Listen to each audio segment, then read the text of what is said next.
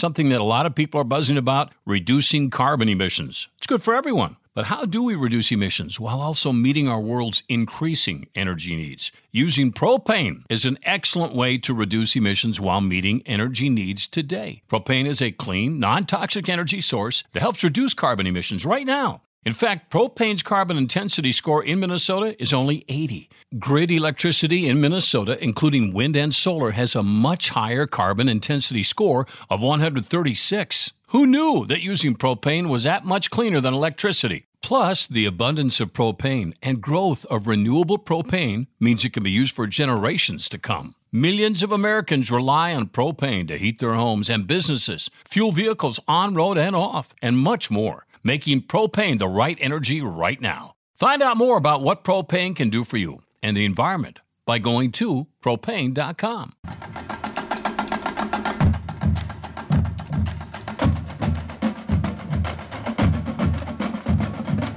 We have a fun podcast today for you. Hope you'll enjoy it this week. I'm Mike Grimm with the Go Gopher podcast, and we're just in our infancy, episode number 33. And with us as part of our podcast is we're tag teaming here, episode 212.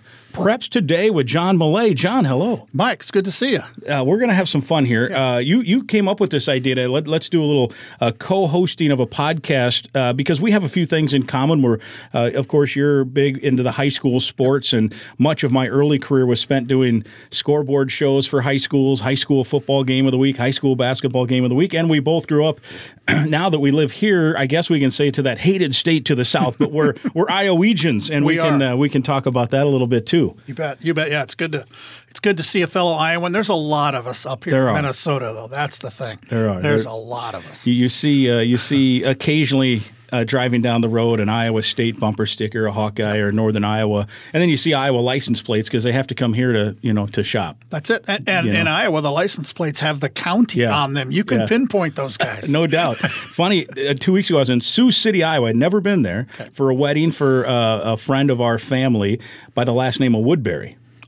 So Woodbury guess what? County. Woodbury County. So we're at the hotel, and the whole parking lot's full of license plates. We're at a wedding with the last name Woodbury, and people from Minnesota are going, how did they get their license plates to have their last name? All these Woodburys here. Talk about great, personalized plates. My home is Delaware. It says Delaware County. What, you're Grettinger? Grettinger, Iowa. South. I tell Minnesotans, if you know where Fairmont and Jackson are, about 40 miles or so south of there. So football factory, too. We've had our run in Grettinger. Yeah. When I was a senior in high school, 1976, the fall of 76, we played in a Class A state championship game at the then brand new Unidome at the University of Northern Iowa on that turf that was like concrete. Yep. We did not win. I don't talk about that a lot. And then I think 4 or 5 or 6 years later, one of my younger brothers, same thing, got to the state championship game. Again, we're 0-2 in the Unidome, but great football. And it's a story of little small town shrinking. Mm-hmm. Yeah. Like we were the Grettinger Pirates for 100 years. And then at some point in the 80s or 90s, they became the Grettinger Terrell Knights. Now it's the Grettinger Terrell Ruthven Ayrshire Titans. Wow. So there's used to be 4 school districts. Now there's 2. Grettinger Terrell, that's a district. Ruthven Ayrshire, that's a district. And they co-op in every sport. Is it just an 8-man football kids. Or is it full 11? They're full 11-man, I think, now. They've been 9-man. It's 9. 8-man. Yeah. No, it's 8-man. It's 8 there, right? Yeah. 9 here. They've kind of gone back and forth from 8-man to Class A, and I think they're back to 11-man football now, but it's tough. So what license plate, what's the county in Grettinger? Palo Alto. Oh, Palo Alto. Yes. So I worked 9 years in Cedar Rapids at WMT, which, it was a nice big AM station. I did, first job, I did the overnight show, 10 p.m., until 4 a.m. I hosted a general talk show with no call. I'm the only guy in the building. So it's just like, hello, caller, you're on the air. And then who knows, right? What you get drunk people, you get a lot of the same people. We kind of almost had a cast of characters. But my favorite part of early in that, and I was getting paid almost nothing to do that, was on Friday nights. At that time, this was my first job was 1993, and there was no internet. There was no internet. There wasn't email. And so there's no Twitter. So to get your high school scores, people jump in the car, they're driving home from their games. Guess what? They flip on 600 AM.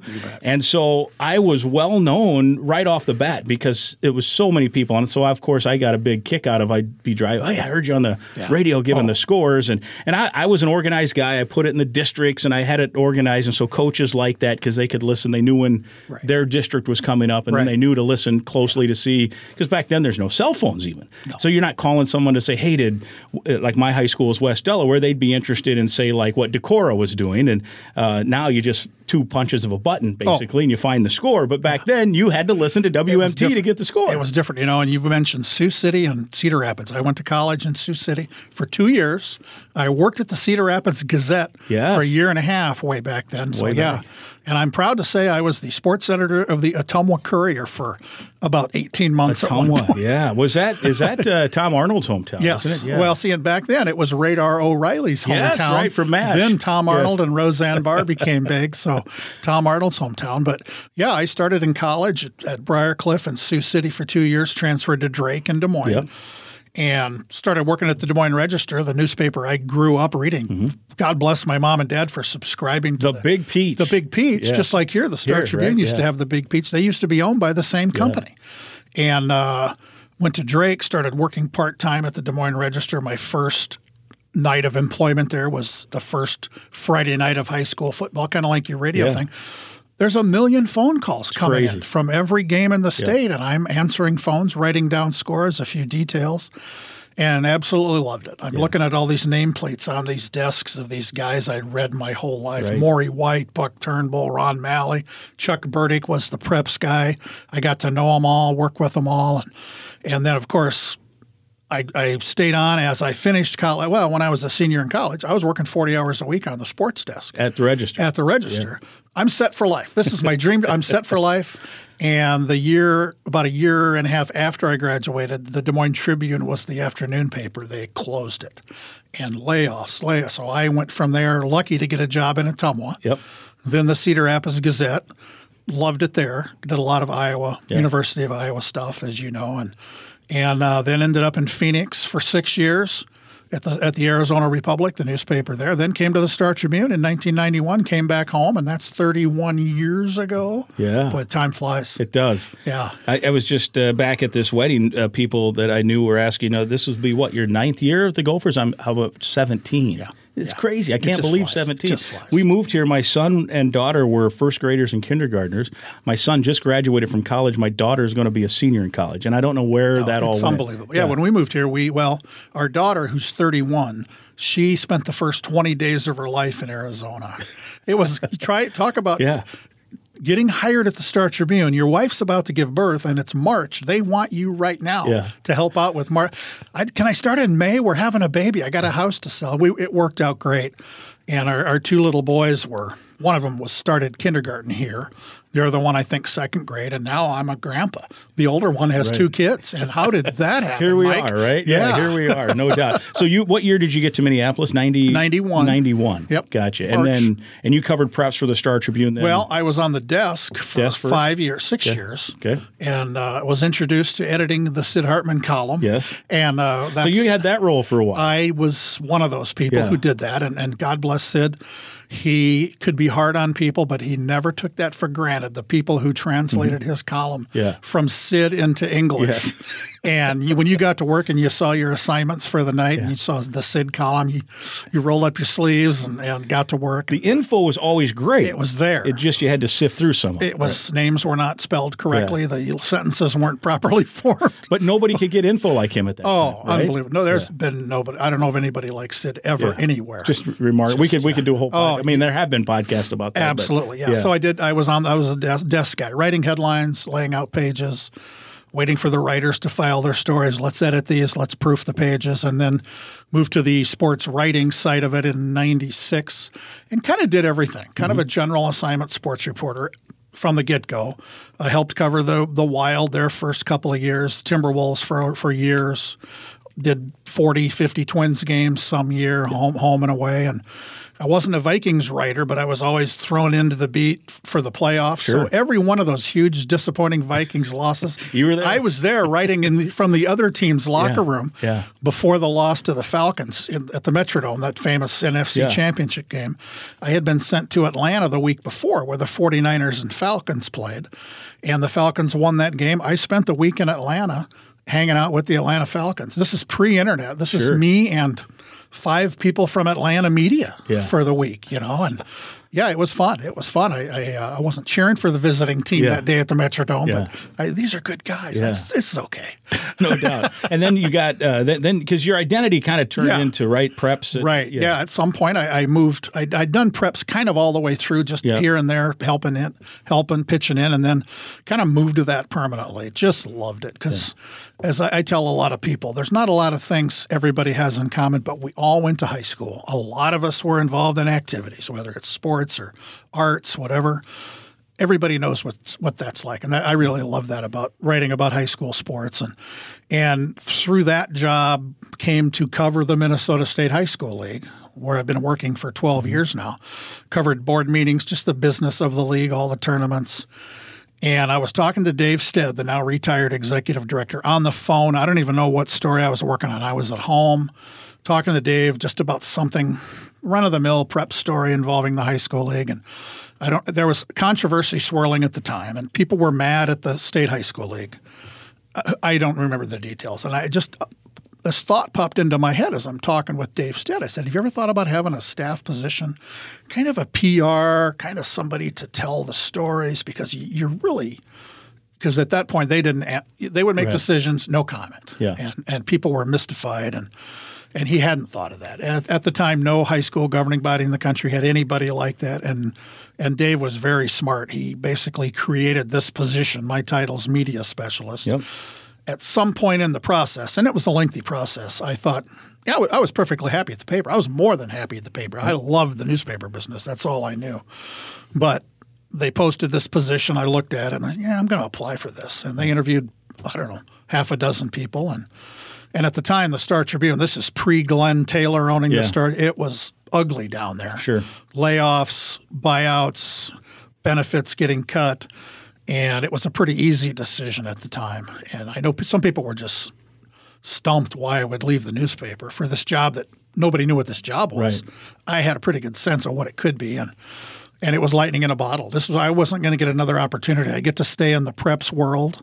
I get to do what I want to do and go all over the state, which is tell great stories. Tell these stories. Yeah. It's professional sports, even D1 college sports. There are limitations a lot of times on the media. High school sports. I was up in Royalton last week on the first day of football practice. The coach says, "Hey, we're going to have a team meeting before we go out to the field. You want to come in?" Yeah, sure. Yes. So next week I'm going to go down to Leroy Ostrander for the defending 9-man football state champions first game. I'm riding the bus with the team to their road games. Beautiful. So, it's great. It's just great, Mike. And you're right. You said lightning in a bottle, maybe in more ways than one, too, because it also, I think, all evolved as so much started to evolve in terms of how people consume their content, right? And absolutely. Twitter and Facebook and internet and web pages and all that stuff. It turned into almost just this golden. Yeah. I mean, now it's your legendary car you're driving around, and you've got the blogs and you've got stories, and it really did blow up. Yeah, I had a Twitter account at the paper. Yeah. I didn't know much about Facebook. Our oldest son was in college. He was home, or we were there in Chicago visiting him, and he's telling us about this thing called Facebook. We'd never heard the word. And he said, "You guys can't be on it because you have to have an email address that ends in edu." It was just for college kids. Started at Harvard, worked its way across the country, and it came out okay. It became a thing. It turned okay, yes. But with Twitter and I run the high school league Facebook page. We have Instagram and TikTok and the whole thing, which for an old timer like me, I that's not my wheelhouse. I guess Twitter is great. I love Twitter because you can get on there and have fun and spread information and tell these stories, put links to what's on my John's Journal site at mshsl.org. And it's fantastic. It's not it's not work at all. Yeah, that's the beauty of when you do what you love. Yeah. It doesn't seem like a job. You mentioned at the time that you guys had started talking about this, that the high school league was, and I think there's still people who the high school leagues messed this up or that up. It's a hard job because you have so many constituents, whether it's fans, schools, coaches, athletes. You can't please everybody ever. No. But that said, and I know people think, they're only worried about this or they're only worried about that, and it's same with like I'm with the Gophers and people. They don't care. They just want money. Right. Of course, they want money. Sure. But there's so many good people that want to do right, and if you were there every day, like you are, and like I am with the Gophers, the vast majority, and I don't mean like 58%, I mean like 98%, maybe 99%. The decisions are made based on what they truly believe are going to be the best results for the people that really are important to the whole thing, usually the student athletes, and then you go from there. But that doesn't mean it's perfect. That doesn't mean mistakes aren't made. So how was that for you when you first transitioned? Because you went from a guy who's covering and trying to maybe find out, hey, is this the right decision, wrong decision, to now you're on maybe the other side where you want to tell good stories and showcase what's happening. Yeah, I live tweet from high school league board of directors meetings. There's 6 of them a year, and if they're talking about shot clocks or things like that, people are paying attention. Of course, yeah. And it's been an eye-opening thing for me because I covered the league for years. I thought I knew how this place operated. I thought I knew everything. I'm still learning 13 years in because it's not the NCAA. People think it's like the NCAA, that there's an enforcement division and these transfer rules, everybody's violating them. Well, we don't have an enforcement division. Right. But whether it's transfers or how state tournaments work or ticket prices or why can't I get a program in my hand? Why does it have to be online? Well, things evolve, things change, and that's hard for people. But it's the people that work there and have worked there. There's been a pretty good turnover of staff in my time there. I'm one of the old timers now. There was a joke. I was on double secret probation because I was the new guy for about 3 years. And they're all great people. If you're going to become an administrator at the high school league, basically you've been a coach, you've been a teacher, you've been an athletic director, you've been a principal or a superintendent. You know this world. Mm-hmm. I mean, they know the educational world. I don't. I'm a media guy. I'm a reporter. But there isn't anybody there who doesn't work super hard, way past 40 hours a week, year-round, basically. Right. And their phone's always ringing, their email box is always dinging, and they do a great job. But you're right, just the communications. It used to be if somebody anywhere had an issue with the state high school league, you might make a phone call, you probably write a letter. Yeah. And now there are meetings. When COVID started, we started having Zoom meetings with every athletic director in the state who wanted to be on there. Here's what's happening right now. And now they're every other week, but it's you couldn't do that 5 years ago. Right. Get everybody on the same Zoom meeting. What would Zoom? That's what an airplane does. And so the communication has really, really been great, like in every other walk of life. But people think the high school league's all about the money. The high school league needs money to keep these programs going for these kids. But for me, it goes back to when I was interviewed for this job. Part of the process was I was in a room with, I think, 6 high school league people, employees in the office. They were doing mass group interviews with the finalists. And Kevin Merkel, also now retired, great staff member for a long time. I distinctly remember Kevin asking me, okay, John, this job, this media specialist, what's the most important thing about this job? If you see yourself in this, what's the most important thing? And it was a no-brainer. The kids. Mm-hmm. The kids. That's this whole building. Everybody here, it's about the kids. And I've tried to maintain that through my work. And I've told a few people when I'm writing about high school kids, I want to treat them like they're my kids because they are. They're all of our kids. Yes. And we got to treat them right. And sure, issues come up. Kids do things they shouldn't. We all did that. We've all been there. Yes. But that's the whole thing with the high school league. It's about the kids, whether you're talking ticket prices or anything. It's about the kids. If you don't like the ticket prices, well, that they're set in a way to keep the high school league healthy. Money goes back to schools at the end of the year, And, it's all about the kids. It really is. For sure.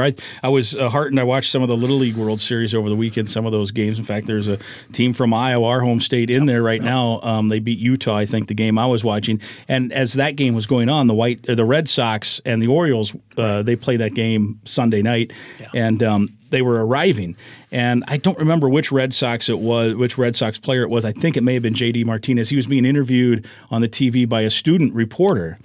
And she said, what's your advice to the Little Leaguers? And my hunch is she was thinking he'd say, stay back on the pitch or hit to all fields or whatever. And he had a 2-word answer: have fun. And I'm like, bingo, that's the whole, that's why we do this, so right? many times. Yeah. I was at the Vikings practice on Thursday. Really cool story. The 49ers were here to practice with the Vikings. Trey Lance, the number one quarterback, is from Marshall. The Vikings, who are so good at so many things, they got a hold of Terry Ballman, the Marshall football coach, a week before. You want to bring your team here? We'll pay for the buses. Wow. Trey Lance finds out his hometown high school team is coming. He pays for their meals. So 3 hours on a bus from Marshall. They watched practice. They got VIP access. They're down on the field level.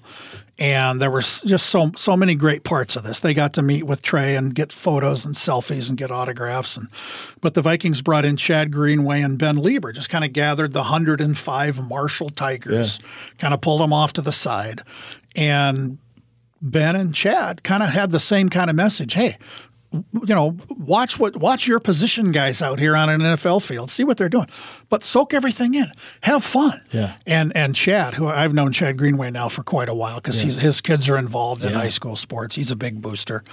So we were chatting out there. But when he talked to the Marshall kids, he said, basically, I played in the Big Ten at the University of Iowa. I played in the NFL. My favorite memories are competing with my buddies in high school, and kids can't hear that enough from players on that level. Yeah. So true. Yeah. I was just back in my hometown this past weekend and hanging out with a couple of buddies, and we luckily I say this luckily just in relation to this story. I've always would want my wife around, of course, but she was not on the trip, so luckily she didn't have to hear these stories rehashed for the 90th time because she goes to the other room and rolls her eyes, and she's like, "You guys have told that story every time I come back." I'm like, "Of course we have. That's what you do. Why wouldn't we? Why not? Right? I mean, oh yeah, I remember we played Clarence Loudon, and we were ranked, and they weren't, and they upset us, and I got picked off first base only time in my career, and you remember that junk, right? You do. It's like, what the heck? And I can't remember literally what I just had for lunch an hour ago, but I can remember 1989 getting picked off at first base only time in my life. I can remember that feeling in 1976 in the Unidome. The game was close and down to the wire. Yeah. We did not win, and I'll never forget that feeling. Yeah. And we talk about it, we laugh about it, but when I'm at a state tournament now, Minnesota state championship game, any sport, I always pay attention to the team that didn't win because I've told coaches this after games. I know how they feel. It's going to be okay. Yeah. It's going to be okay. Yeah. It's never going to be perfect, but it's going to be okay. And when it's not okay, like you'll recognize his name, the great Ron Skipper, the coach at Central. You bet. He's kind of Iowa what Coach Gaggs was here. Yeah. They would go to Division III championships all the time. I think he won a couple. He finally retired because the losses took such a toll on him. Yeah, that's something. They got to be so good. Yeah. That wins were just, that's expected. Then you lose, and he's like, it's a funeral. It's devastating. You lose one game a year, and your season's over, and he's like, it's just, I can't. We all strive for perfection. I'm not at that point. If I get a typo in a headline, it's going to ruin my day, but not going to ruin the next day. We won't retire yet, right? Yeah. But that eventually, I think, I remember interviewing him, Central's playing Wartburg. I don't know if he's still the coach now, but Mark Kakmarinsky was the star player for Central at the time. He broke his leg in the game. So I was doing the broadcast on WMT and interviewing Ron Skipper afterwards, and he's crying, tears running down his face, talking about they knew it was a broken leg, he's out, and he's crying, tears running down his face. And so, it's some of those stories, Division III, high school, even, at the higher levels, I see it all the time with the Gophers, how coaches care for kids and how it goes. So I just we all should thank our educators and our teachers and our coaches, and I always try to do that. Nobody's more important in this world than teachers and coaches. So, and my mom is a retired elementary teacher. One of our kids is a teacher, and boy, there's just nothing better. Nothing better. Yeah. And here in Minnesota with the unions and different things, it's pretty good. I mean, I still think teachers are underpaid, but it's pretty good here. There's some places that aren't as good around the country. Yeah, one of our other kids lives in Mesa, Arizona, where he was born. Yeah. He's back there. He's a longtime teacher. He's got 2 music degrees from the University of Minnesota, and then a master's and a doctorate in percussion from Arizona State. He stayed down there, and music teacher for a long time, professional musician. He kind of got out of it. He's now a computer guy. During COVID, he kind of became trained as a website designer. Now works for an international tech company. I can't blame him. Yeah. Teachers in Arizona it's not like teaching in Minnesota. Is that right? Yeah. The pay and everything. It's just not as good. So we're lucky here. We're lucky, and it still can be better. I mean, absolutely. Right? I mean, at the end of the day, but we do have a really good system here. That's for sure. Yeah. Going back, I was going to tell a few stories about. So I went to Luther College in Decorah, in Iowa, and then my first job was in WMT in Cedar Rapids. Mentioned it this overnight job with this weird call-in show from 1 to 3. But the highlight early, my first 3 or 4 years, was doing this prep scores, and then I slowly worked into some sports and some news, and then I'm going to say it was about 97. At that time, WMT pretty much blanketed the eastern half of the state. And this was back in the 90s, 80s and 90s when car radios were built to pick up AM. Like, you can't get AM very well now on a car because But back then you could pick up, and I'd listen to CCO radio. I'd listen to KMOX in St. Louis, where weird enough now I've through my career I've been on both those stations a great deal, which has been kind of a thrill. And WHO in Des Moines had that great clear channel. I was on that station for a while. Anyway, the station WMT in Cedar Rapids.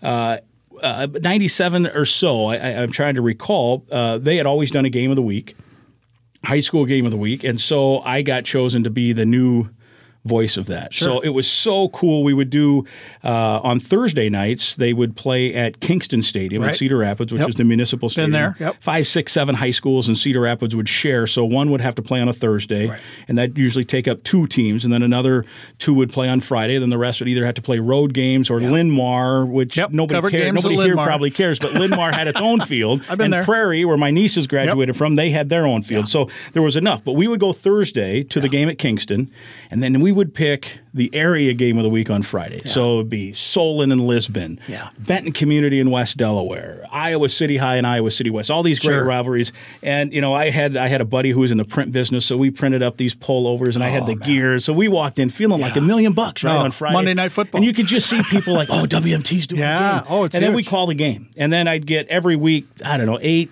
maybe that's 2, 6 or 7 people. Again, this is email was just starting probably. But hey, can I get a tape of the game? So I'd say send the tape. Half my job then became dubbing cassettes for parents, because I wasn't going to charge them or whatever. But it did take time because that's not easy. That wasn't easy. So I just have to do this high speed dub, and then I'd send them back. But it was so much fun going out there. If I was still, I always tell people, if I was still doing that today, I'd be totally content. Yeah, I miss it some. Yeah. I mean, even I live in Lakeville, so my kids went to North when they were in high school. My son did not play football, but he was a baseball player, so a lot of his friends, and I coached his baseball team coming up, so knew a lot of those kids.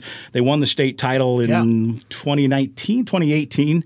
And just so I would still, if the Gophers were home, obviously on a road, I had to fly. I would go. I'd just go sit and watch because I love it. You just the high school football scene is great. So I did that right up until then I moved to St. Louis and then I took that St. Louis job because KMOX is a pretty darn good station. Oh, absolutely. And I grew up a Cardinals fan and a Jack Buck guy. There you go. So I got to work with Jack for 1 year before he passed away.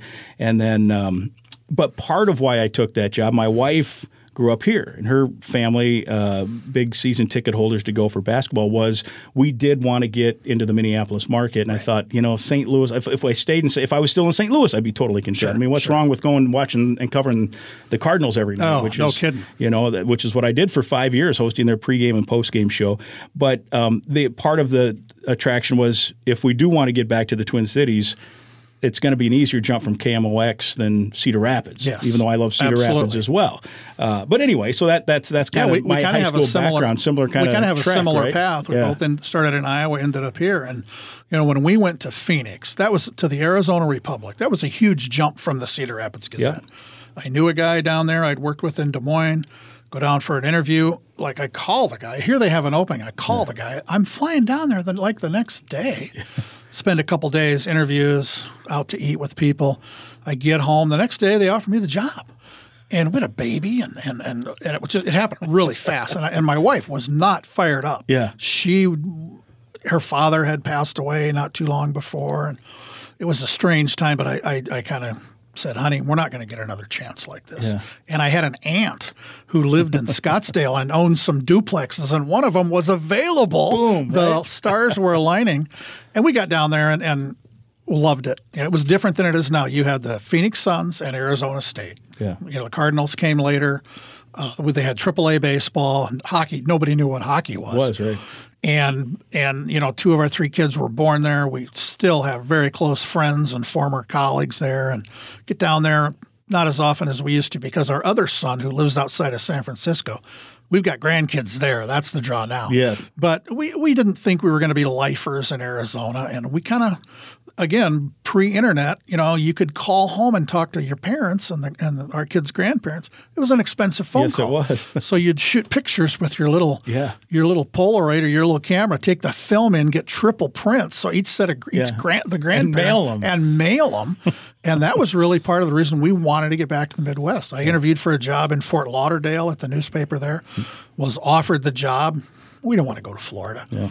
And then we would have gone back to Des Moines, Chicago, Omaha, and ended up at the Star Tribune. Yeah. Just perfect. Couldn't have been better. Got us basically home. Yeah. Grettinger, Iowa was 3 hours away. My mom's still living there in the house. Easy. She and my dad raised 6 kids, and we get down there when we can. And living in the high school world, it's just, I can go on and on, Mike, about how great it is. And, I'm going to ride this bus with the Leroy Ostrander Cardinals. I'm going to go up to Wadena, in a couple of weeks to watch a 5 o'clock volleyball match and a 7:30 football game. And I can't imagine anything more fun. It's just...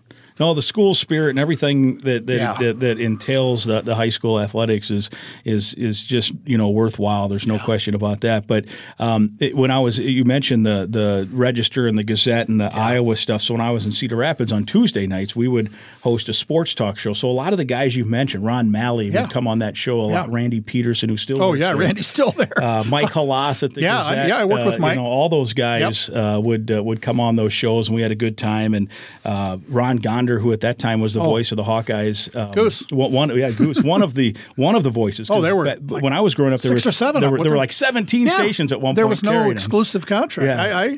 I remember driving and going out to the lake, Ingham Lake, outside of my hometown on a Saturday afternoon, if I could get my hands on the family car, listening to Jim Zabel at WHO call Hawkeye games.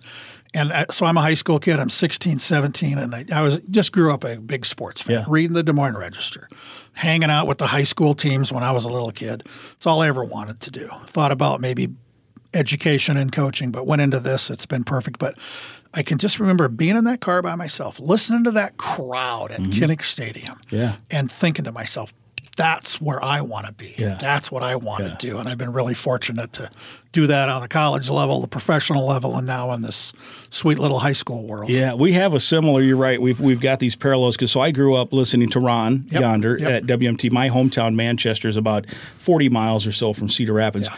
Listened on occasion to Jim Zabel and the great Bob Brooks. We've lost Brooksy and Zabel. Yeah. But Ron, I worked for Ron at WMT for 8 years and then took over when he retired as a sports director. Lasted 1 year at that and then went on to St. Louis. Sure. I just had lunch with Ron last month. Well, it was in June, so 2 months ago now.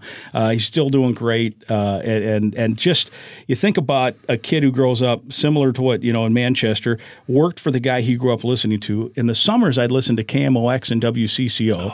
So then I get a job in St. Louis and work with Jack Buck. Yeah. So one time, John, in my career where I was a little I don't know why. I think I have this just when I'm in the process. I'm never like, oh my gosh, I'm interviewing Kirk Cousins or PJ Fleck or whoever. Sure. I just get into this zone. Right. But when Jack Buck walked into the office at KMOX, and a weird story that they had the sports office had this sliding glass door, and we had the water cooler was in there. So people would come in and out all the time. So when the door would open, I'm on the job 3 days, and it already was like, that's a news guy coming in. So I hear the door open, I'm typing, and then I feel like someone's standing right to my left. I look up, and it's Jack Buck. I had no idea what to say. None. I'm just like, well, hello.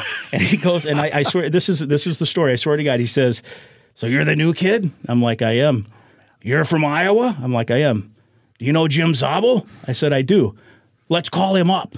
Oh, wow. And I had at WMT, we were partners with WHO. So when Jim would go to Arizona in the winter, I would anchor his sportscast on WHO in the afternoon from WMT in Cedar Rapids. So I was on WHO all the time. I didn't go to Des Moines very often, but we just had that magical hookup, right? Right. So I knew that hotline number to WHO off the top of my... So I just dialed it up. Z answers. And Z loved me, so it was great. Yeah. So he's like, "Hi, Grimmer, how you doing? How's St. Louis? First week?" I said, "I got somebody who wants to talk to you." Hand the phone to Jack Buck, and Mr. Buck says, "Ohio State 50, the blanking Hawkeyes nothing." Because since Jack Buck was an Ohio State guy, that's how they met way back. Oh, man. Jack was working at the student station at Ohio State when Zabel was doing Iowa games, and they met back How then. about that? And so all these years, and so the story always went, Jim would tell people that Jack Buck offered him a job to join him to do Cardinals games. Okay. And most people and I were like, come on, Jim. Jack Buck didn't offer you the job. Right. So they talk for 40 or 50 minutes. I'm just sitting there. If I'm doing my work, they hang up. It's like the greatest 50 minutes of my life. I'm listening to these two guys, right? And then he hangs up, and Mr. Buck says, I offered him the job in 1957 to join me and Joe Garagiola. Oh, man. I'm like, oh, you did? It's a true story. And he's like, and so Jack's like, biggest blanking mistake he ever made. And I'm like, it worked out okay. Like, it worked out okay. That's a mistake because Jim Zabel's a household name and like a legend and a Hall of Famer and everything else. But anyway, so that, I mean, it's like a kid in a candy store here. And then get this job, and I had interned at CCO with Dark Star and John Gordon and Steve Ank and all these great. You probably worked with the Inkster over the years, and so it was just like I'm just bouncing to these places. I grew up thinking, geez, if I ever could work there. Yeah. And I ended up working there. That's how I feel. It's crazy, right? My favorite Jim Zabel story. I didn't know Jim very well. Sat in a couple of bars with 10 other people and Jim sometime. But somebody was saying, does Zabel live in Iowa City? No, he lives in Des Moines. That's where the radio station is. Yeah, but how does he get from Des Moines to Iowa City, like for a football game, and back so fast? Well, apparently he had a deal with the state troopers. They just let that Cadillac go. Just let it fly across as long as he stayed awake. That was the joke anyway. Yeah, because he had he would fall asleep at the drop of a hat. Yeah. So he had to make sure that I ended up doing some high school state tournament games with Jim in '99 and 2000. They put together a statewide little network. Yeah. So it was so fun to work with Jim doing the boys and girls state tournament for a couple of years. I listened to his voice not just this summer. For some reason it was a Title IX thing I was working on, and I was a kid. I was 10 years old. Wasn't even 10 years old. 1968 girls 6-on-6 state championship game in Iowa. Epic game, 116 to 110 in overtime. You can find it on YouTube. And Jim Zabel did the play-by-play by himself. Is that right? The whole thing. I don't even know if there were commercial breaks, they cut them out. Sure. The whole thing in the court at Vets Auditorium, not one logo on the court, not one word on the court. It was just. But we can talk about girls basketball forever. Forever. That's a whole series of podcasts for sure. And that was a huge deal. Yeah. And then also at WMT, the guy who owned the station, you'll recognize his voice and name is Frosty Mitchell. Oh, Frosty. So Frosty was kind of the Another TV legend. Voice of the high school tournaments. Yes. And some of the stuff he would say, he'd try to get real clever with his words. And I've used some of those over the years. Like if people hear me say, and I'll say it during the football season, if the Gophers are on defense and it's a home game, and you'll hear me say, the crowd's talking defense.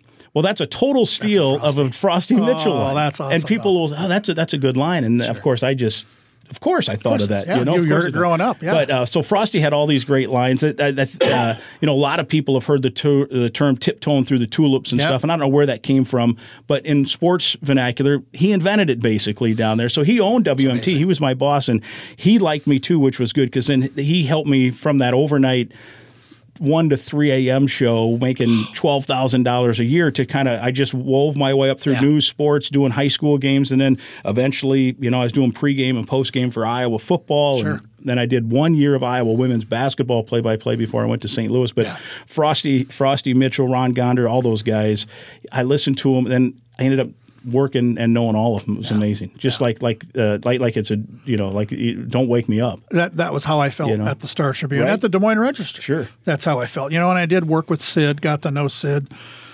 I didn't grow up knowing Sid. I didn't listen to WCCO radio. Yeah. I was in Iowa. I didn't get I didn't know what the Star Tribune was. Yeah. First time I heard Sid Hartman's name, I'm in the newsroom at the Des Moines Register. I'm a college kid. It's a Sunday afternoon.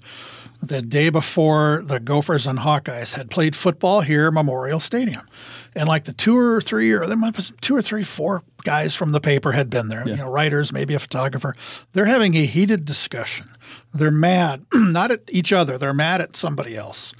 And I heard, I'll bleep out the obscenity, but I heard one of them say, "That SOB thinks he owns that effing press box." And they were just so mad.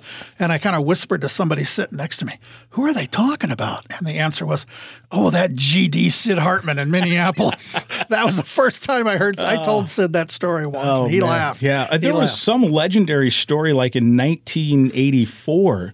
Sid got into it with one of the Iowa writers at the Metrodome. This was before. I remember watching that game on TV, and it was Lou Holtz was coaching, and Iowa was supposed to be really good.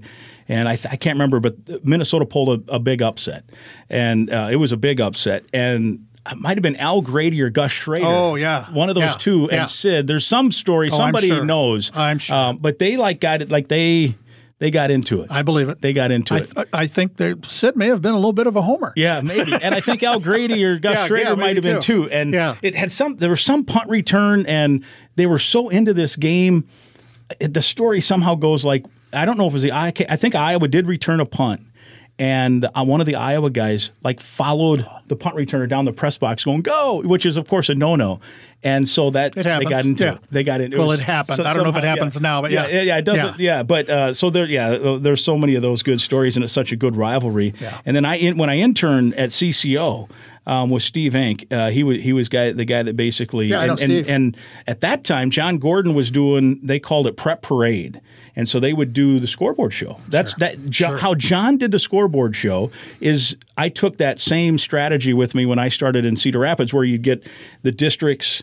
And back then it was conferences. Right. This was before districts. You know, it was the Lakes Conference and whatever. And I would type those all out for John during the middle of the week, and then we would wait for scores.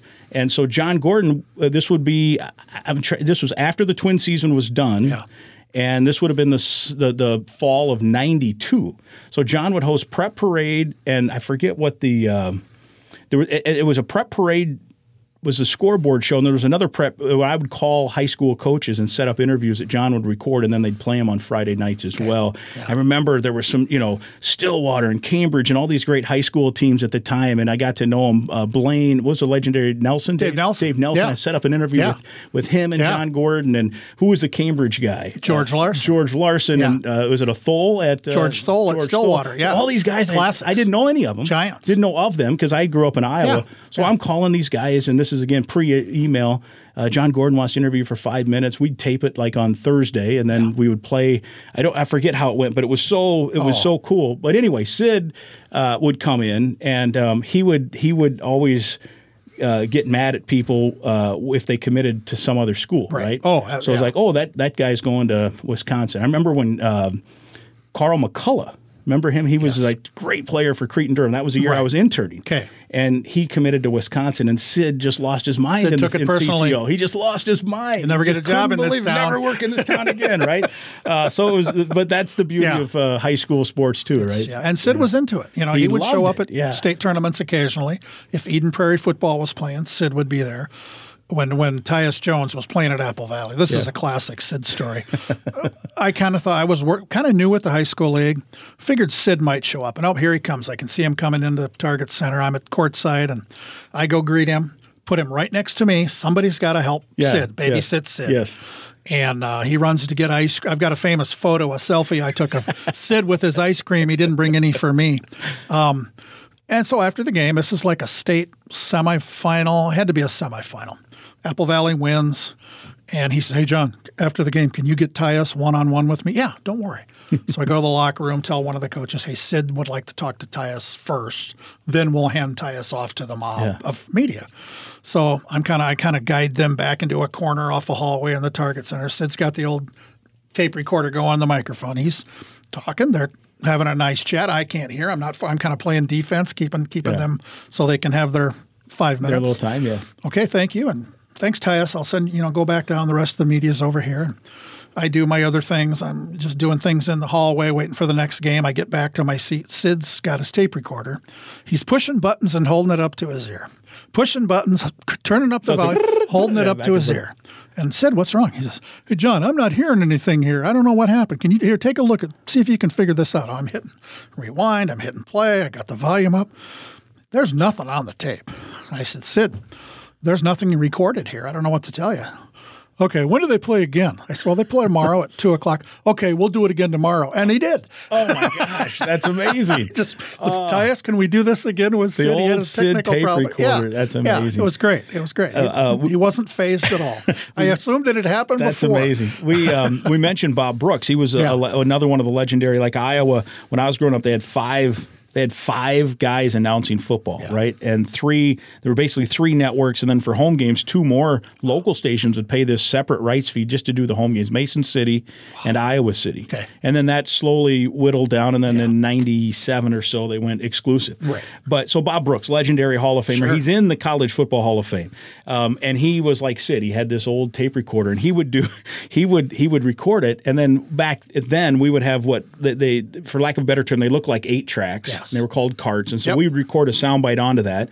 And then as you're anchoring a sportscast, you'd say, because at that time I'll say, Dr. Tom Davis says the Hawkeyes, da-da-da, and then you'd hit the cart and you'd play the soundbite. So much easier now with digital. Right. Because you could even edit. Like Tom Davis was awful to cut up on carts because he would start talking and then get sidetracked and then get back to the point. Well, digital, if we had digital back then, we would have had, 15 seconds would have been the soundbite, but sometimes it took a minute for Tom to get to his point. Anyway, that's a sidebar.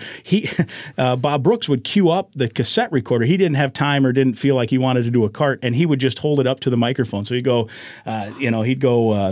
Dr. Tom Davis says the Gophers are a good challenge. And you could hear the click. Play. And then it'd play, and then you'd hear this click, and it'd stop, and then he'd set it down, and then he'd continue with the sportscast. It worked. All the way to the end. Oh. So I'm at an Iowa-Illinois game when D. Brown, remember D. Brown? Yeah. That was a really good team. Bruce Weber was the coach. So I was actually working in St. Louis at the time, and we kind of peripherally covered Illinois. Sure. It would give me a chance. Hey, I'm going to go back and visit my mom and dad, and I'll just buzz down and get some audio for Illinois for KMOX. So I'm down in the locker room. And Brooksy's walking down there with this old school, and it was older than Sid. Sid at least had this updated Sony that was pretty good. Like it was an expensive. That was like a $500 recorder. Shoulder strap. Microphone. This was like the old school, like 12 inches long by 6 inches, and it pop out. Jeez. And so he'd just hold it with both hands up here. Wow. So D. Brown is I'm standing there. I got a mic in front of D. Brown, and there's a couple of beat reporters. Lauren Tate's there, the legendary. He's the Sid Hartman of Champaign, great guy, and Bob Brooks, and he's standing there. He's holding this recorder up to his cheek up to D. Brown's cheek because it's this old tape recorder. And it's got the external, the built-in mic in it. And D. Brown looks. He goes, "What, man? Is that a VCR?" And it's like, no, it's a tape recorder. He had no idea what it was. He's like, that a VCR, man? That's unbelievable. And now, go from that to like when I'm interviewing people in person, I've got an app on my phone. Just a phone recorder. Not only records it, transcribes every word. I email it to myself. Yes. I go back and listen to make sure sometimes it's not perfect. Yeah. But it's unbelievable. Yeah. I've got audio. I've got a transcription. It's not a VCR. It's not a VCR in my pocket. No. That's one of the all-time great stories. He also had a Brooks, he brought in the tape recorder and set it in front of, I think Iowa played like Pitt. Pat Narduzzi, and he just sets the recorder down and clunk, and he tried to hit record and he hit rewind. So in the middle of the answer, it's like, and he's trying to find the button. So finally hits the record button. And Narduzzi in Iowa, I think it kicked a 55-yard field goal to win it. So Narduzzi's not in a great mood anyway, and I think he's a little testy to top it off.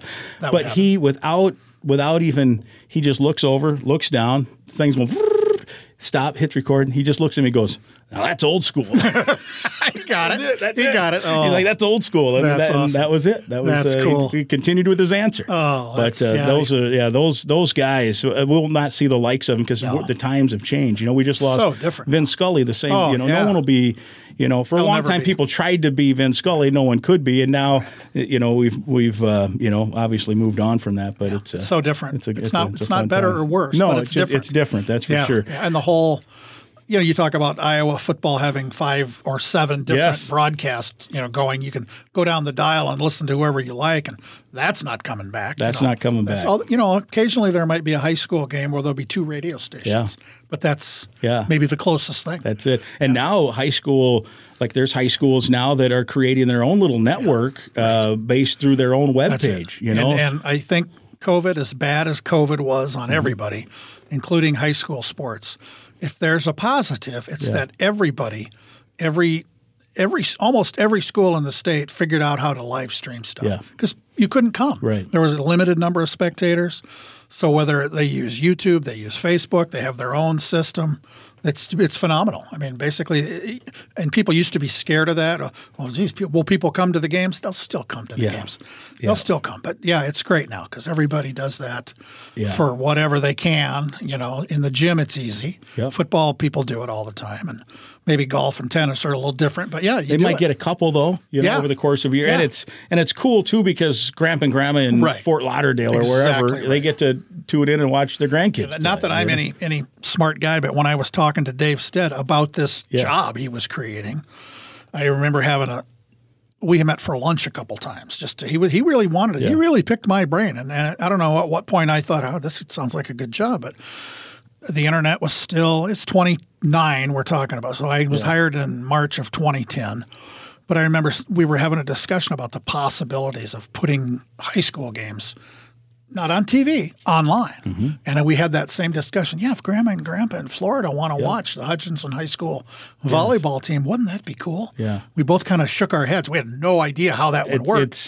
But not every match maybe, but there's certainly a chance. And now all the state tournaments are either streamed or on TV, which is great. Yeah, everything. Yeah, that whole thing has revolutionized high school sports. Has it kind of set the tone, too, for other states? Do they kind of try to copy that? Yeah, we're pretty far ahead of the curve nationally in a lot of ways. Our adapted sports, we started that, I don't know, way before I came around. For kids who normally wouldn't be part of the team, now they have their own teams, and state tournaments are just the same trophies, same medals, same ceremonies. But, I think it's funny. It's kind of hit and miss around the country. The National Federation of State High School Associations, they're in Indianapolis, right next door to the NCAA. They have the NFHS network, which a pretty good number of states are on that. But you go to the NFHS network website. Well, now you got to find your state, then you got to find your game, and you can bookmark those. But I think we're ahead of the curve on that. And with our streaming of state tournaments, it's a revenue source for the league. Yeah. Originally, people could watch those games streamed for free. The streaming partner we work with eventually started charging, and people's heads explodes because you got to pay $9 to watch a state tournament. For 1 year, some people are mad. Now that's the way the world is. Yep. So it's a revenue stream for not only the streaming company but for the high school league, which means it's a revenue stream for all our schools. Yeah. So it's been phenomenal. It's awesome. It has. Is there any big issues right now, NIL for high schoolers maybe? That was, we name, image, and likeness for high schools. It's a thing. Wow. And our board of directors, just since the spring and summer, they have approved a policy. The high school league has a policy. And when this first was announced, I put it on Twitter. People say, it's all about the money for the high school league, because that's like the default reaction to it. How is the high school league going to make money? They're not. Yeah, right. I said, high school kids will be able to make a little bit of money, But the reason the high school league has a policy is so that kids stay eligible. Yeah. So the schools, and administrators, athletic directors, they've been asking the questions. What do we do with this? What if, and the example I've used, if you're in a small town and there's one car dealership and they buy an ad in the weekly paper every week and they want to put a high school athlete in the ad, they can do that. They can give the kid $20. Yeah. But the kid can't be identified, can't wear a uniform. Okay. Can't technically be identified as the star football player at the local high school, but everybody knows who they are. Yeah. It's just like the college NIL things. There's rules. And we have some high school kids right now who are making a little bit from this. Off the top of my head, I can't think of one. Can they tweet? Like one of the things I know with some of the Gophers, and it still all has to get approved. Which, in terms of like, they just can't go into, I'm just going to throw out the Al's Diner on campus, or they can't go into Tony's and if Tony says, "Hey, tweet out you're eating here," and it's on the house. I don't think they can do that. They could, but it has to get approved. Okay. And if it gets approved, then it's legal. So like Tanner Morgan could go in there, get it approved, and then Tony can say, "Hey, tweet it out. Say you're eating here. Yeah.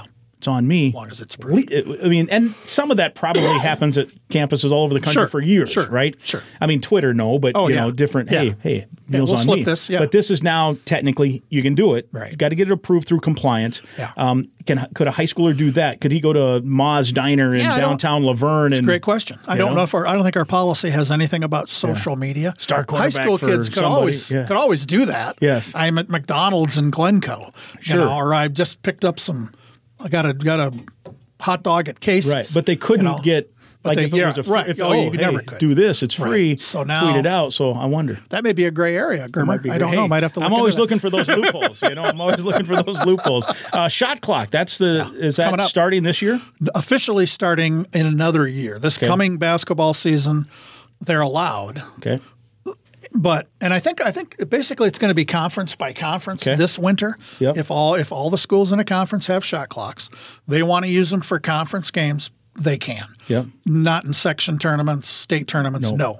But 22, 23, it's optional. 23, 24, every gym in the state will have shot clocks for varsity only. Is that how long? What would it be? 35. 35. I think I think that's the right number. I do too. Yeah. And this debate's been raging for a long time, and it really got going when the National Federation about a year ago basically said you can't have shot clocks. But 9 or 10 states have had them, some for a long time. Mm-hmm. Some for boys, some for girls, some for both, different classes. When the National Federation kind of took the shackles off, it opened it up. So I think it's going to be most states will have it before long. Two things follow up on that. Now you need someone at every game to run it. To me, that might be the biggest issue of the whole thing, isn't it? I think there were two things. The cost. Yep. Some of these tiny schools. What does a shot clock cost? Couple $1,000 maybe, depending. And some of these more modern gyms, the wiring isn't an issue. But you go to some of these 100-year-old gyms, and I've been in them. Yeah. You got to get an electrician in there, and it's not a simple job. But especially at smaller schools, athletic directors have told me we can come up with the money somehow. Booster Club, we'll do a GoFundMe. We'll take donations. We can pay for them. But now it's like hiring another official. Yeah. You got to have somebody. You got to have a backup person in case somebody can't make it. You got to have, and they have to be trained. Yeah. And I've talked because it's not as easy as you think. No, it's not. Because there's specific rules and I've talked to high school basketball officials who also do Division II, Division III. And they were not optimistic that this was going to be a smooth transition on the high school, and it won't. There'll be some issues, but you got to live with it. It'll be fine. Yeah. And I've never taken a stance on it. Basketball coaches in Minnesota have wanted it, especially the big schools. Been pushing it a long time. They did a good job, and we're all going to, every gym's going to have them. I don't think it's going to impact the game severely. Right. We won't have those 1 or 2 games a year where one team holds the ball. Right. That's not going to happen. Yeah. That's fine. Unless they all miss shots. They'll be back and forth. As long as you're taking the shot. Yeah, if they all were shooting like me, it'd be 8-6 at halftime anyway. I did in a high school game, 10th grade game at Dyersville Beckman, the coach told me at halftime, don't shoot unless it's a layup. And my buddies still talk about it. They call that the Grimm. You got grimmed. So if you went to Manchester, anybody around the class of 88, 89, or 90 and said you got grimmed, it meant you didn't get to shoot anymore. They're not allowed to shoot. Not allowed to shoot. Well, my illustrious basketball career lasted through 10th grade. I was not a basketball player. Yeah. After that, I didn't play basketball. I just lifted weights for track. And, in Iowa, high school baseball and softball are in the summer. So you could be a 5-sport athlete. Yeah. Football, for me, basketball for first 2 years of high school. In the spring, I was on the track team and the golf team because my school was so small. Yeah. You had to do that, and then baseball in the summer. Yeah. But so I decided I'm not doing this basketball team any good. I'm not doing me any good. So as a junior, I don't go out for basketball, and the Grettinger Pirates go to the state tournament for the first time ever. It was addition by subtraction. You're the good luck charm. Yes, the good luck charm. I was there with a media pass. That's good. Sitting on the rail up there. The start of the career, right? That was one of them. Yes, well, actually, the start came early in my 10th grade year. I was, surrounded by teachers and coaches. Yeah.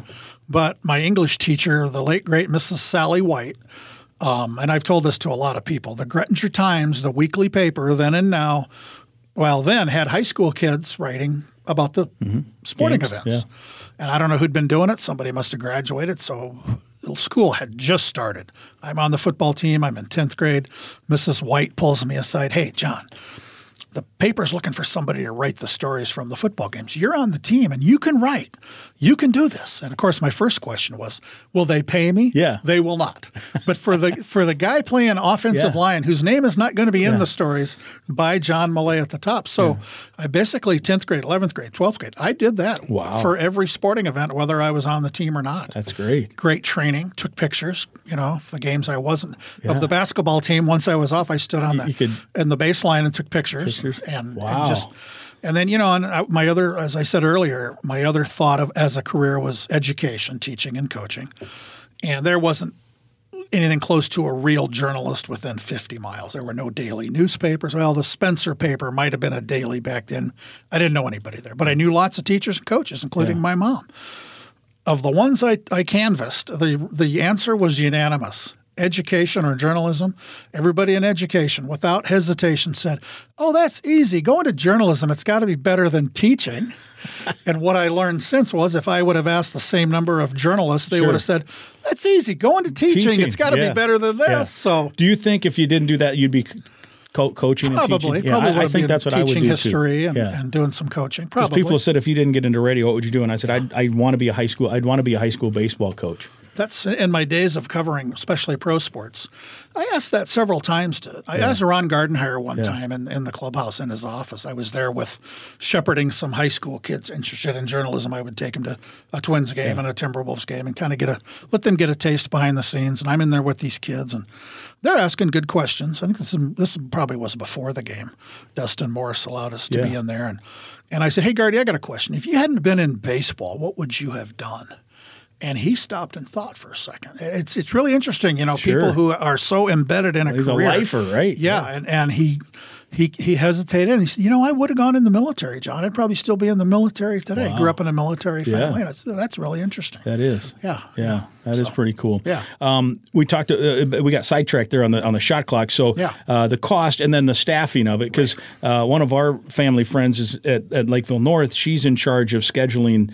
The person who runs the scoreboard, the person who watches the north entrance, the person who watches the south entrance, which oftentimes is my wife, and different things. And they get paid a little bit to do that, but the scheduling is a nightmare sometimes. So now you add another position that it can't just be anybody, because it's got to be someone that knows the rules and knows when to start and stop, and so that probably adds an additional layer. I think we're going to see officials call timeouts to consult with the shot clock person. Yeah. I don't think we're going to be going to video replay. Yeah, we can do that at state tournaments, hockey and basketball. We can, and we've done that. But I don't think it's going to be a huge.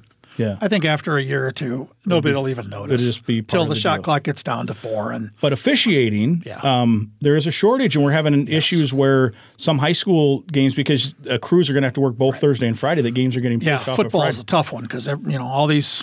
Not every school has football, but there's a ton of football. Right? I mean, and Friday night is football, but a lot of Thursday games. This isn't new. Last couple of years, COVID didn't help. A lot of older officials in all sports decided I'm not going to do it, and they decided not to come back. Perfectly fine. But a lot of football games on Thursdays, Saturdays. Just to have Just enough because officials. there's not enough for one night. There's not enough officials. So a crew may they could work Thursday, Friday, and Saturday. Oh yeah, I've known right? crews that work 2 games the same day. Wow. And that's not optimal, but if they can get there, they'll do it. But it's across the board in basically all sports across the country. What's the solution? Yeah, I think there's 2 things. Fans have to treat, and coaches, radio and announcers, athletes. Everybody has to treat officials better, because if they go away, we don't have a game. Yeah. And they could be paid more. And I don't know how you unlock that riddle, because that goes back to school funding. And do you have GoFundMe's to pay officials? I don't know. Do you have booster clubs pass the hat to pay? I don't know. Right. But I think that would help a lot. And across the country, groups like the High School League, the National Federation, this is a big, important effort to get people to do it. I've been talking about this so long. I thought it's time to walk the walk. So I'm in the process of becoming a certified track and field official. Really? Because I'm a big track and field. I'm a Drake graduate, Drake relays, the whole thing. No doubt. I'm a huge track fan. So I'm in the process of completing the requirements. I've taken my concussion training, and I got to do some online rules meetings. And I don't know that I'll ever work at a track meet, but I made the mistake at the state track meet this spring telling a couple of long-time track and field officials who are great at what they do, and I know these guys.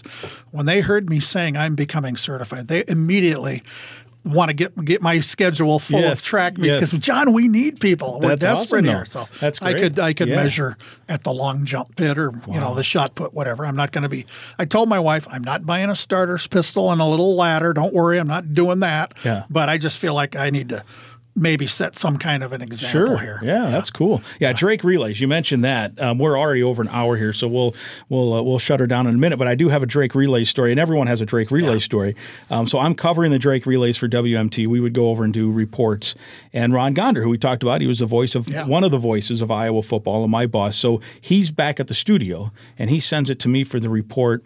And it was kind of a rainy morning, so it was. At that time, it was, I don't know if it's still natural grass in the middle. It might be the fake turf. And they've now. raised it up now. It used to be a bowl kind of down there below the track. Yeah. It's all flat now with turf. Well, it's beautiful blue track, right? And who was a legendary announcer? Jim Duncan. Jim Duncan. Right. So my great regret at Drake University, I never took a class with Jim Duncan. Who was like a radio guy. And he'd do the Drake relays, and that was my first, because I wasn't a track guy. I didn't have the cardiovascular system to be a track guy. Oh, I didn't either. I was a thrower. Man, you don't need anything. I was too small. As hard as I believe looking at me now, I was like 145 pounds in high school, so I couldn't throw a shot put. I had a good arm in baseball for some reason, but I would have to throw the shot put like a baseball. There anyway, so I hadn't even gone to see my buddies at a track meet, and I was captured by the PA announcer at track meets cheering guys in and getting the crowd going. It was I just was captivated by that. And the Drake relays was legitimately the first track meet I'd ever been to. Okay, I'd watched them, watch the Olympics or whatever, and I knew enough to do a couple 2-minute reports during Drake relays. So Gonder sends it to me. He says, we're going out to the Drake relays, Drake Stadium. Here's Mike Grimm with an update. And I'm like, okay, Anamosa's, I don't know the names. Tom Jones won the 100, and North Cedar did this, and Cedar Rapids Jefferson guy did this, and it had rained that morning. So one of the guys that won had gone in to hug his coach, and he fell. So he's got mud up down and down on the slope down to the football field. I was trying to say that he got this guy won it, and then he went to embrace his coach, and I was trying to say he got dirty or he got muddy, and I said he soiled himself.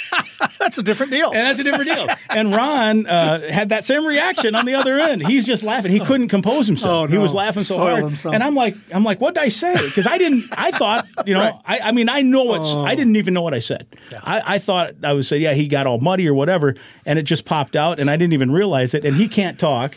So I forget who this guy was, but I'm like, hey, he won the championship and then soiled himself. Oh, there and you Ron go. just breaks out laughing. So that's my Drake relays memory. I grew up going to the relay. Well, I didn't grow up going to when I was a student there, and high school state meets are there. And don't get me started on Minnesota could become a track state if we had a facility like that. We don't. Yeah. But I was down there not too many years ago for the USA Track and Field National Championships. We're there back-to-back years. All these Olympians, these famous track athletes. And my wife knows the drill. We're going to go to Des Moines. That's where we lived when we got married. We have family there. She's going to drop me off at Drake Stadium. She's going to go to the mall with her sister, and I'll call her when you can pick me up at McDonald's down the street. Yes. So this past summer, the World Track and Field Championships were in Eugene, Oregon. Mm-hmm. So, and in June, my wife and I celebrated our 40th anniversary. And I marked the occasion by testing positive for COVID that day. But early on in the year, we were kind of, what do you want to do for our 40th anniversary? What do you want? We can go to California, see our grandkids. We do that anyway. We ended up doing that, which was great. But I said, honey, the World Track and Field Championships, her eyes are rolling already, are over like 10 days in Eugene, Oregon. And she said, have a good time. Yeah, enjoy. That'll be fun for you. Yeah, have a great time. Show me some pictures when you get home. That's amazing. One of the things I liked about Drake was it was high schoolers all over, colleges from all over, small colleges from all over, and then they even had some pros that would come in and do exhibitions. Yeah. It was just. And they also, I think they still huge. do middle school relay races for the Des Moines middle schools. Yes. Come in here as a 7th grader. Yeah. Run a relay in Drake Stadium, and after that, we're going to have a couple of Olympians on the track. No doubt. It's great. No doubt. I wish I could get down there more often. You mentioned the facility. So the Gophers just built a $17 million track. Is there any? What's the deal there? Here's my problem. Yeah. When they built that, the other option was, on the St. Paul campus. Yep. Where we already have a great women's soccer stadium, where there's plenty of parking. It's right by the fairgrounds, the golf course over there. They did the best thing for Gophers Track and Field by building it on campus. The footprint is really jammed in there. I've walked around. I haven't been there for a meet. I know people who work at meets there. They love it. They just had the Big Tens. Yeah, they had the Big Tens there this spring. One issue they invited the high school league to bring our state meet there. There were issues. One is just people are intimidated by the traffic. People coming from outstate. True. Even if you're going to go to Williams Arena, who doesn't want to go to Williams Arena? Yeah. But it's intimidating. Parking can be expensive. Just the in and out. And it wouldn't be any easier. The other thing was we have like a awards tent in the middle of the field. We have a medical tent. We have a procedure we do. The only place to throw the discus at the new track is on the infield. Well, we'd have to tell the discus throwers, we're sending you to the closest high school that has a good discus. Gotcha. We don't want to move them off. Yeah. But I think if they had built it on the St. Paul campus, by the soccer, clearly the athletes on campus, they want their facility right there. Yeah. There's a private road between the two. I take it when I go to the state fair. We park at the stadium at the campus, get on the bus, 10 minutes. In hindsight, maybe what they could have done, and again, nobody should ask me because I don't know anything, put a track on campus just for practice. Yeah. You don't need the bells and whistles. Just put a track there, put all the facilities, all the track athletes can work out all they want. Then build a super nice, I'm not saying Drake Stadium, build a competitive facility with 10,000 seats or whatever on the St. Paul campus where it's by the fairgrounds. Oh, that's easy. That's easy in and out. So I don't know. I'm not an expert, but I always tell people in Minnesota, growing up in a track state, which Iowa is because of Drake Stadium. Drake relays, the high school kids run there. I know what that can be like. And, I lived in Arizona. They produce a lot of great track athletes because of the climate, but they don't have a stadium that like Drake Stadium. There just aren't that many. So, no, I'm not smart enough to answer anything, and that's the beauty of being me, Mike. I don't have any responsibility. You get to drive that. Is it still a Toyota you're driving around? Toyota is so good to the high school league. I'm on my 3rd Camry. Yeah. This goes through the great people at Maplewood Toyota. They provide a car at the high school league for free. The high school league pays for insurance and gas. I drive it. The leases are 3 years. I'm getting near the end of the 3rd one, so it's been 9 years. Just found out last week. The 4th one is being prepared now. The car is at Maplewood Toyota. They got to get the graphics all over it, and I'll be out there with the new one, and away we go. Yeah, I pile on the miles, too. I bet, all over. Well, the state's so big. Oh. So big. Pat Royce had commented, who are the 2 baseball teams that played each other. Oh, like at 500 Roseau miles. and Fairmont. Yeah, and so couldn't be farther whatever apart it was, and in the state championship. So I when he tweeted that out, I looked, and so I live in Lakeville. I said it's the equivalent of Lakeville North or South or whoever playing Jefferson City, Missouri. Yeah. That's the distance. And I've been within 20 minutes. That's the distance. That's it. I was crazy. I've been to those Canadian border cities a lot. I miles was in you put Roseau on. for a hockey game. Yeah. I've been to Fairmont. I know exactly how far apart Those are. It's cool when they come to town. Yes, exactly. No doubt. You have a sponsor for the preps today with John Yeah, Millay? our longtime sponsor is the Pizza Barn in Princeton, right in downtown Princeton. Jody Stay runs the operation there. It's such a great booster of not just high school sports, but just community events in Princeton and the area. We're so proud that they've become our sponsor almost from the get-go. I mean, it was early on. We're past 200 episodes. Jody and the Pizza Barn have been there for most of them. And they have a food truck. Another food truck is coming shortly. Business is good. They survived the pandemic. They employ all these great kids in Princeton. Jim and I have done our podcast from there several times. Yeah. And if I'm going through Princeton and I can, I stop in just to say hi to everybody. And a pizza will appear from the kitchen Boom. back there. It's unbelievable. It's just a great amenity for Princeton. And they do charity things. They employ kids. And so the Pizza Barn in Princeton is number one with me, Mike. Yeah, thumbs up, no doubt. We just added a new sponsor. We have a couple, but the newest one we want to talk about for us on the Go Gopher podcast, again, in its infancy comparison to you, just episode 33. Sure. Hopefully we make it to 212 like you are this week. But Affinity Plus, it's a local credit union proudly serving Minnesota since 1930. And from a Gopher standpoint, if you're a current Gopher student or an alum, you're eligible to join a financial that wants to build a meaningful banking relationship and put you first. You can meet with a local employee at any of the branches, including one right near campus in Minneapolis on University. To learn more or to find another way to connect, you can go to affinityplus.org/go Gophers. Affinity Plus Federal Credit Union, federally insured by NCUA, and our thanks to them for sponsoring the Go Gopher podcast. John, this was fun. We could go another hour. We're already at an hour and 15 minutes here. Couple of guys from small town guys from Iowa. Small town Iowa living dudes. the good life. Exactly. I'm going to put this on repeat. I'm just going to listen over and over all week. Let's go. Maybe all our friends and families in Iowa will listen to this. No doubt. Yeah. Good to see you. Thanks, Mike.